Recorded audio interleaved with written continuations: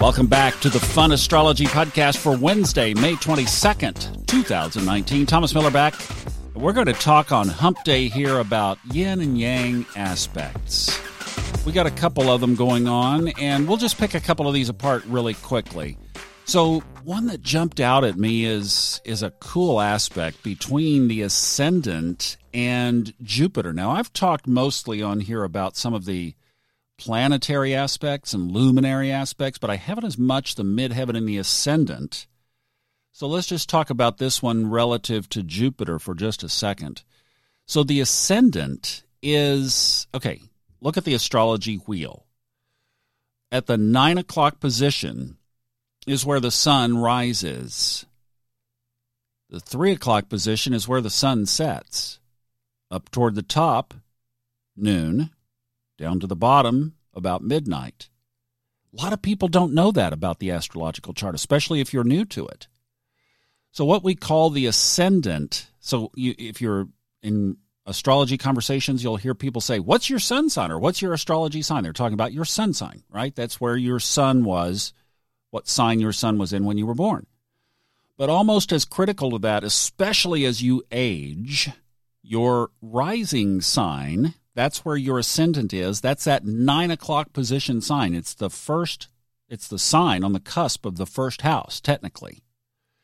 That's the who you appear to in the world, okay?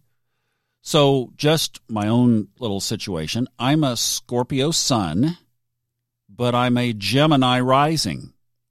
So all I do, I've done 3 radio shows, 2 radio shows today, and now this podcast. I'm a communicator, and that's a big Gemini element.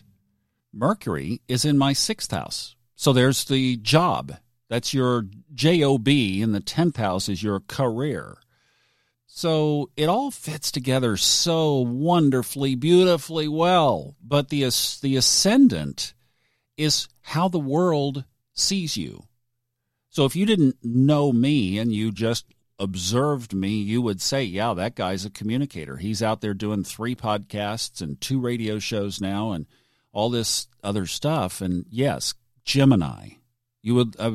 I would guess him to be a Gemini.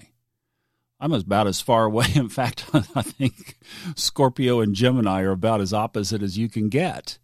So when we're talking about the ascendant, we're talking about you projecting out into the world.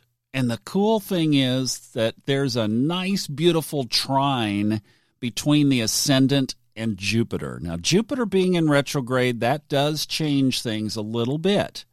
So we can't talk about Jupiter in the same way that we would normally.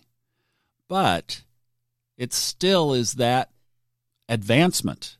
It's that forwardness. Even though in retrograde, we're kind of turning the wheels back inside, this is a great time for you to really check who you are in the world, how you're being in the world, how the world sees you, and why the world sees you that way. And Jupiter, in this favorable aspect here for a few days, is giving us the ability to work on that and to project that. My girlfriend, Majana, who I do 2 other podcasts with, her podcast Life After Life, and then the Subconscious Mind Mastery podcast, she pops in there with me periodically. She had a wonderful opportunity at her work, her place of work today, to really exercise this, and she didn't even know the aspect was there. But she's in tune, and she tuned in, and this energy surfaced for her, and she was able to just really stand and speak in some truth, but she was able to be like this really solid foundation amidst some conflict. So that's what Jupiter in the ascendant can do. It can make you really stand up. She was in a meeting of several other people and was able to have a really positive impact in that meeting. That's the aspect, how you come across to others. Okay, where's the challenge? Well, it's slipped up on us since yesterday. You know, I've talked about the sun and Mercury being right on top of each other. They still are. Mercury has passed on across the sun, so then now Mercury will continue to move on a little faster.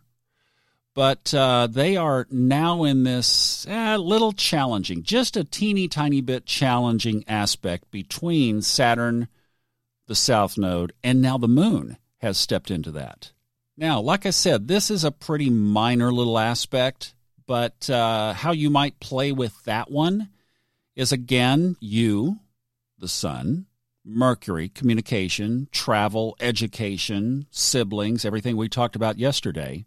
And with that being in just this little bitty testy area with Saturn, and it's not yet, can we say Pluto? Yeah, sort of. I guess you could say, sure, the big three, now the big four, because the Moon is in there today and tomorrow. Again, I like to play these as, how can I turn this to the positive side? So I would be looking at this from the standpoint of, how can you lay a great foundation, especially in communication? So this is one of those days that you just I think of it like this: plant your feet firmly, shoulder width apart, roll your shoulders back, chin up, head high, speak your truth, but know that you are planted on firm, solid, foundational ground. Don't go jumping off cliffs, and don't go being frivolous and speculative with your communication and with your shining light in the world. Make sure that you have good feet under you for the next couple of days. You'll appreciate that advice. Have a good one. We'll see you mañana.